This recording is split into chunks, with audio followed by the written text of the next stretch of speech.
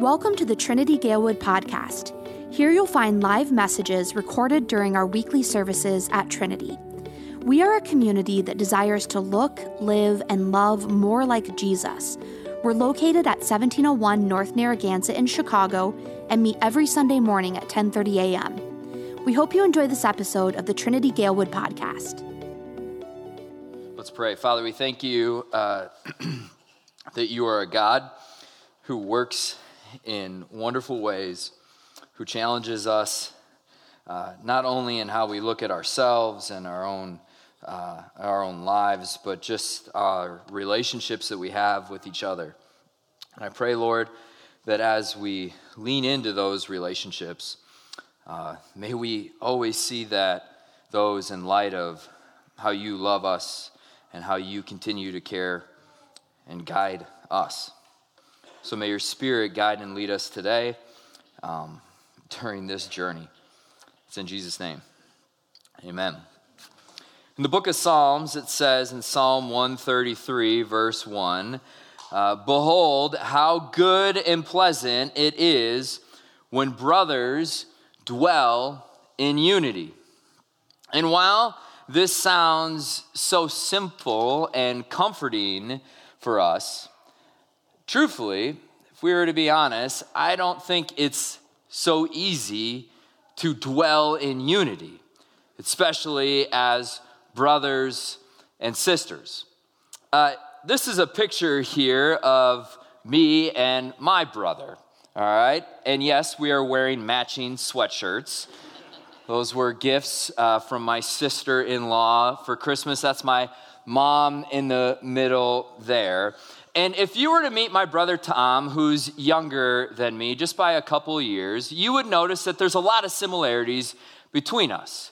But if you were to ask a couple of questions and start to learn more about who we are, you would quickly see that we have a lot of things that are very different just between him and he's my only sibling. For example, my brother is an engineer by trade. He lives in Lexington, Kentucky, and he loves math, he loves fine print details, and he loves to keep it to the facts. Whereas I am a pastor who loves big print, deep conversations, and great stories. Very different between him. And growing up, it became rather clear that my brother was the smart one, and I was the athlete. And if he was here, he would agree with this statement. And I remember this coming to the forefront in just one clear story when I was in high school. Let me explain. So, like I said, my brother is younger than me, and the school that we went to was a public high school outside of St. Paul, Minnesota. And the high school that we were supposed to go to was crowded, and so they were only able to fit 10th, 11th, and 12th grade in that school building, which meant that 7th, 8th, and 9th were all in one building. Now, I was in 9th grade. My brother was in 7th grade. I also told you that my brother is very advanced in math, right?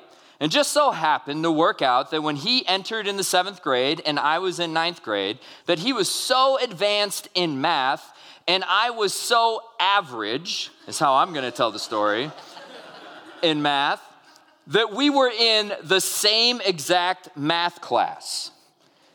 I had it first period, he had it second period. Now this worked out really well for me because when we would come home and we would have to study for this math exam or work on our homework, I generally got to just copy what my brother wrote down and such things like that.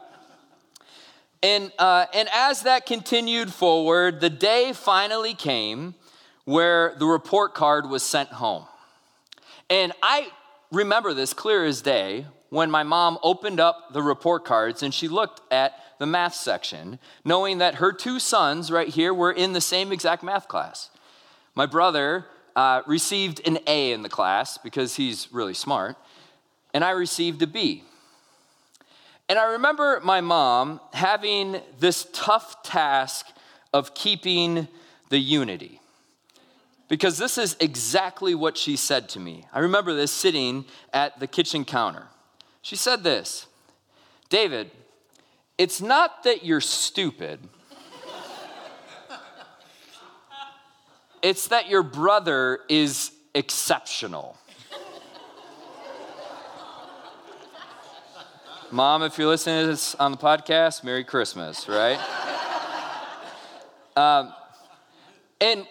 And if my parents were here, I would share this story because it's something that we laugh about. It was something that my mom was being put in a tough situation, was trying to keep the unity, right, of the family.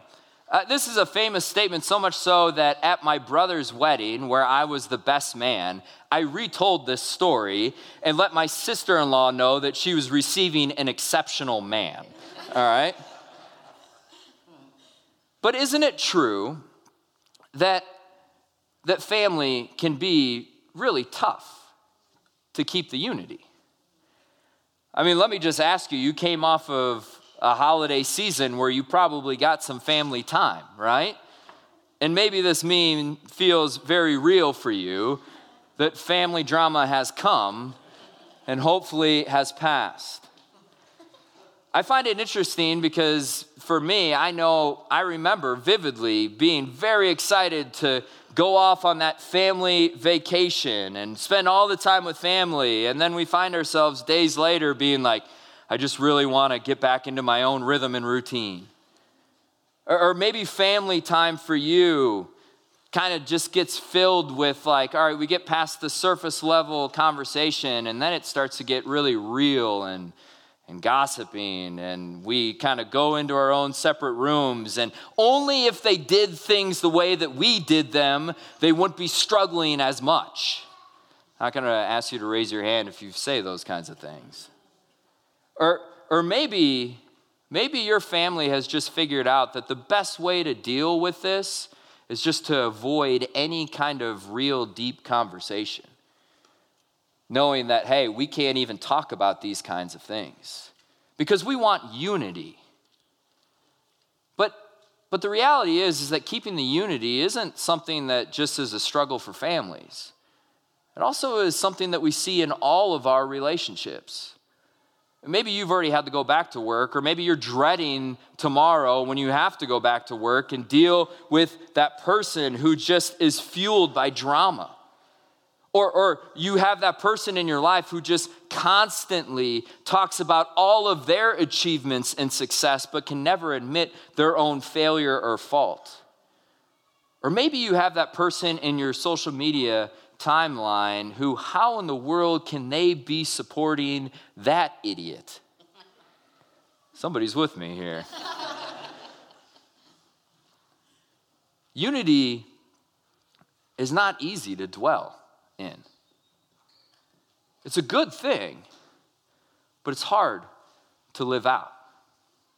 And that's why for the next 4 weeks, we're going to start a series called A Reconciler's Journey. And I'm excited about this journey that we're going to go on, because we're going to look at a family in the Old Testament, a family of two brothers, Jacob and Esau, and learn from them and learn about this journey that they go on of reconciliation. Because the reality is that you and I, as followers of Jesus, are called to a ministry of reconciliation. This comes from 2 Corinthians 5. It says this, all this is from God, who through Christ reconciled us to himself, and he gave us the ministry of reconciliation. You're called to live in unity, but you're called to a ministry of reconciliation. It's interesting because at the heart of who God is he proclaims that he wants to be one who brings reconciliation to this world and to us and how we interact with each other. And when I'm saying reconciliation, what I mean by that is a removal of a barrier, a removal of distance between us as human beings and as people. I've used this image before, but I think it's worth repeating. This guy, Miroslav Volf, he talks about this idea of reconciliation and how big reconciliation is.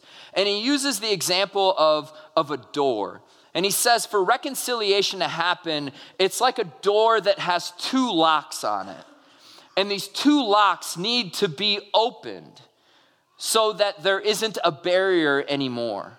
One of the locks that Miroslav Volf talks about is this lock of forgiveness. That we need to understand that for the barrier to be removed, there has to be an act of forgiveness. Yet it's not just forgiveness upon itself. The second barrier that needs to be unlocked for this opening is justice.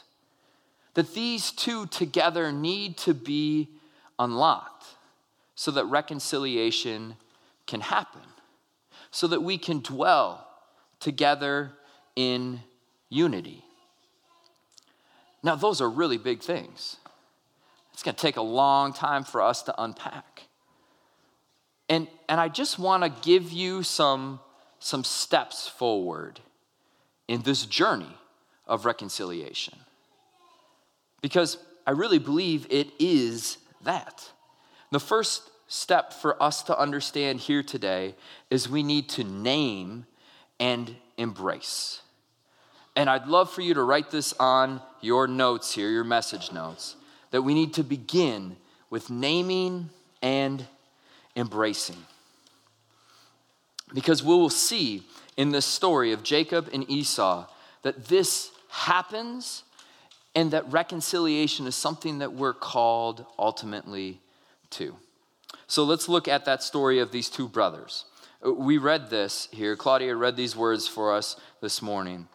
It said, "And Isaac prayed to the Lord for his wife because she was barren.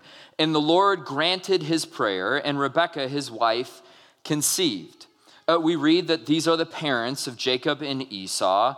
And we read that they're pregnant with twins. We read verse 22, "The children struggled together within her, and she said, 'If it is thus, why is this happening to me?'" It's kind of an interesting little note that we get here in this account. We read that they have prayed for children, and now Rebekah is pregnant with twins, and there's something going on inside of her, this wrestling. Now, I don't know if that was like experienced as morning sickness or a loss of appetite or swollen ankles.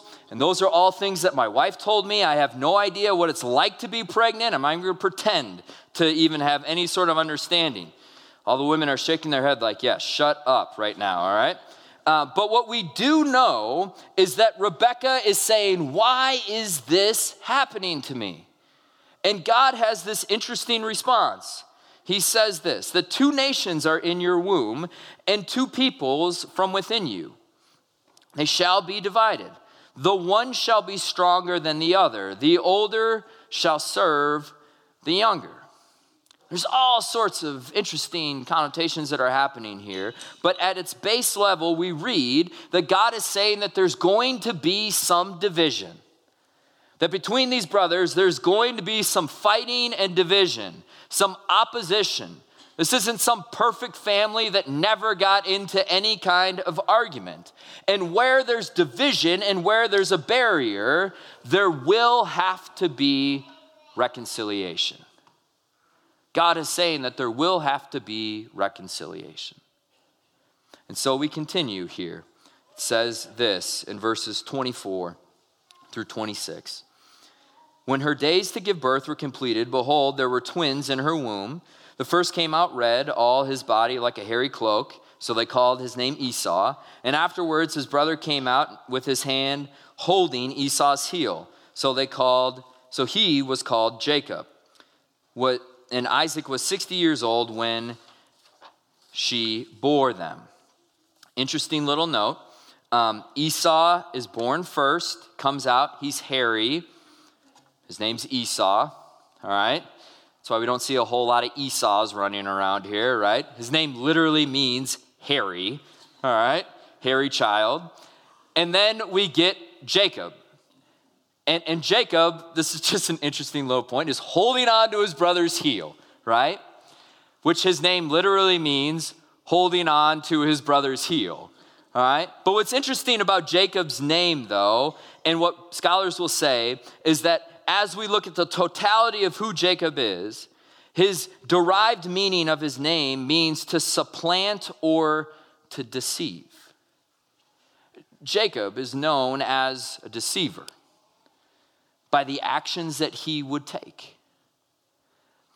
And so we see that in verse 27, the narrative continues. It says, when the boys grew up, Esau was a skillful hunter, a man of the field, while Jacob was a quiet man dwelling in the tents. And notice this, Isaac loved Esau because he ate of his game, but Rebekah loved Jacob. We see already in this family that there's some division, a favoritism of one over the other. And there needs to be reconciliation. There needs to be unity that is brought into this family. So today I just want to ask you the question, who do you know that is a deceiver? In fact, I want to challenge you to write that person's name on your sheet of paper here. Who do you know is somebody that kind of works the angles to always get it to be their way? Who's someone that just kind of causes that disturbance and pain, manipulates and uses other people? And what's interesting is that as we dive into this journey of reconciliation, is that oftentimes this is what pushes people away from talking about this kind of stuff. There was a book written by a woman named Regina Schwartz in the book The Curse of Cain, and she said this, that the thing that she hates about Christianity is that it creates this us versus them dynamic. That it creates a chosen people and a not chosen people. It creates an in crowd and an out crowd. It creates deceivers versus the honest. And if we just leave it at, hey, let's identify who are the deceiving people and call them out and say, hey, you can never come to church, we've missed the whole heart of what God is going to do. Because at the heart of who God is this ministry of reconciliation. Again, these words from 2 Corinthians 5:18 through 20. It says, and this is from God who through Christ reconciled us to himself and gave us the ministry of reconciliation. That is, in Christ, God was reconciling the world to himself, not counting their trespasses against them and entrusting to us the message of reconciliation. Therefore, we are ambassadors for Christ, God making his appeal through us. We implore you on behalf of Christ to be reconciled to God. Notice this in verse 19, that is, in Christ, God was reconciling the world to himself. It wasn't just the honest and not the deceivers. It wasn't the us or them. That God's mission and what he's doing is to reconcile the world, all people, to himself. That this is the mission of who God is. And truthfully, we find this so beautiful just by the one who wrote these words. Paul, the author here, if you know his story, was a murderer of God's people. In fact, his story, his conversion moment goes like this. He is appointing the death of Christians. All of a sudden, he is blinded, and Jesus says, Saul, Saul, why are you persecuting me? And in that moment, we see a God who doesn't exact revenge or show his strong arm or pretend to just bring all the heat and revenge. But instead, we see a God who brings reconciliation, who brings Paul to himself, who offers forgiveness, justice, and grace. And see, Paul's understanding of reconciliation is your understanding. It's my understanding of how God acts with me. That because of his grace, because of his mercy, his forgiveness and justice, he has brought reconciliation, unlocking the door and creating a way for us to be in relationship and to be in unity with him. And so the question becomes, all right, I kind of know that. How do I live this out right now? And I just want to give you like 4 simple baby steps to enter the journey.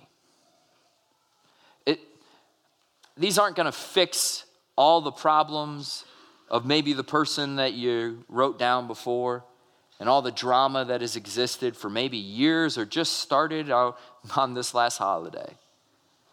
But I believe that there's steps forward in the right direction. So the first step that I'd love to give you is this. The first step is to pave a future where there is a past. I think it's funny in my own evaluation of other people is that we can judge someone's character by one mistake that they make. But when it comes to us, we like to justify all of the circumstances as to why I acted the way that I did.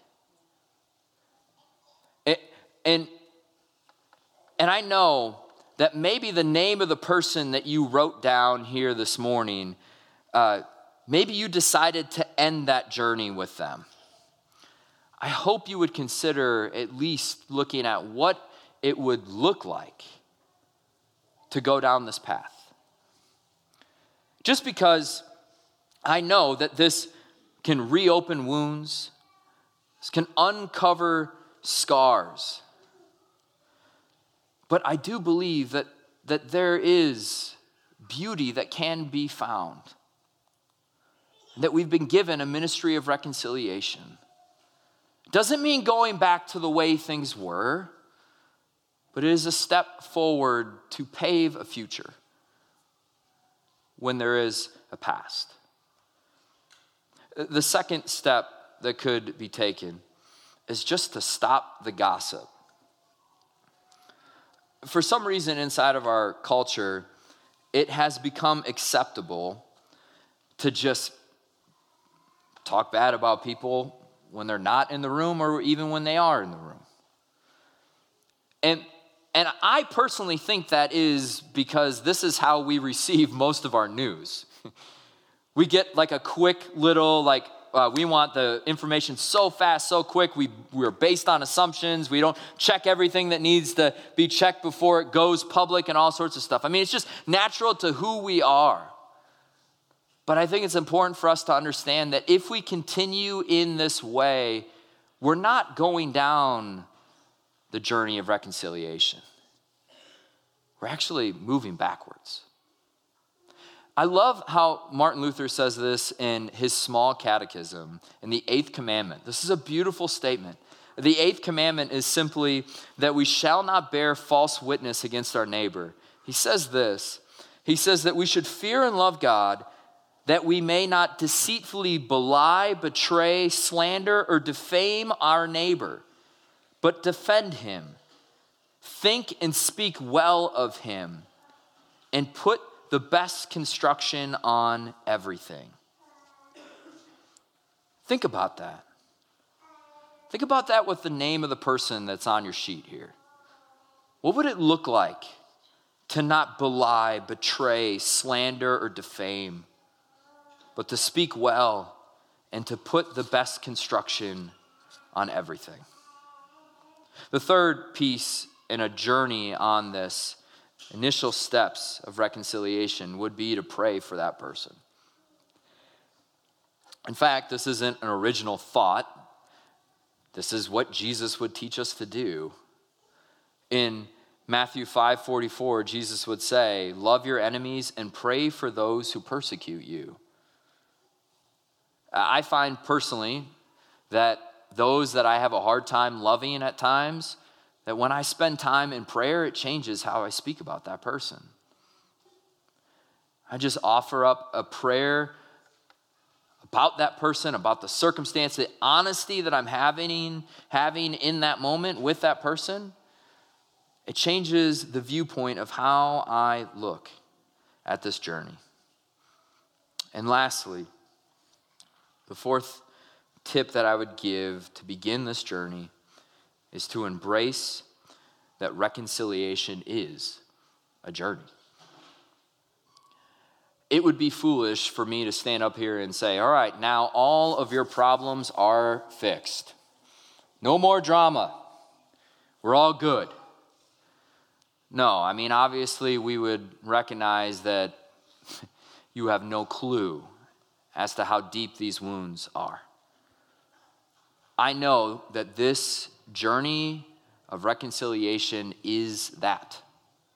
I know that because when I look at the life of Jacob and Esau, it was a journey of reconciliation. And we're seeing the beginning part of it. But it's true of the relationships that we have as well. My hope and prayer for us as a church is that we would embrace this journey. That as our mission states to look, live, and love more like Jesus, that means that we're going to lean into these conversations. That we have been given a ministry of reconciliation. You're called to join in that journey. And we'll see next week that another step in that journey leads us to understanding what it truly means to repent. But we'll talk about that more next week. Let's pray. Father, we thank you that you're a God who brings reconciliation to this world. That you came into this world to restore things and make it all new. And I pray, Lord, that as we live in light of that really good news, that wouldn't be something that just is held to our relationship with you, but as you want it to be done, that flows into the relationships that we have with others. I know this can be messy, can lead us down paths that can be difficult and call us to deeper conversations or bringing up tough things.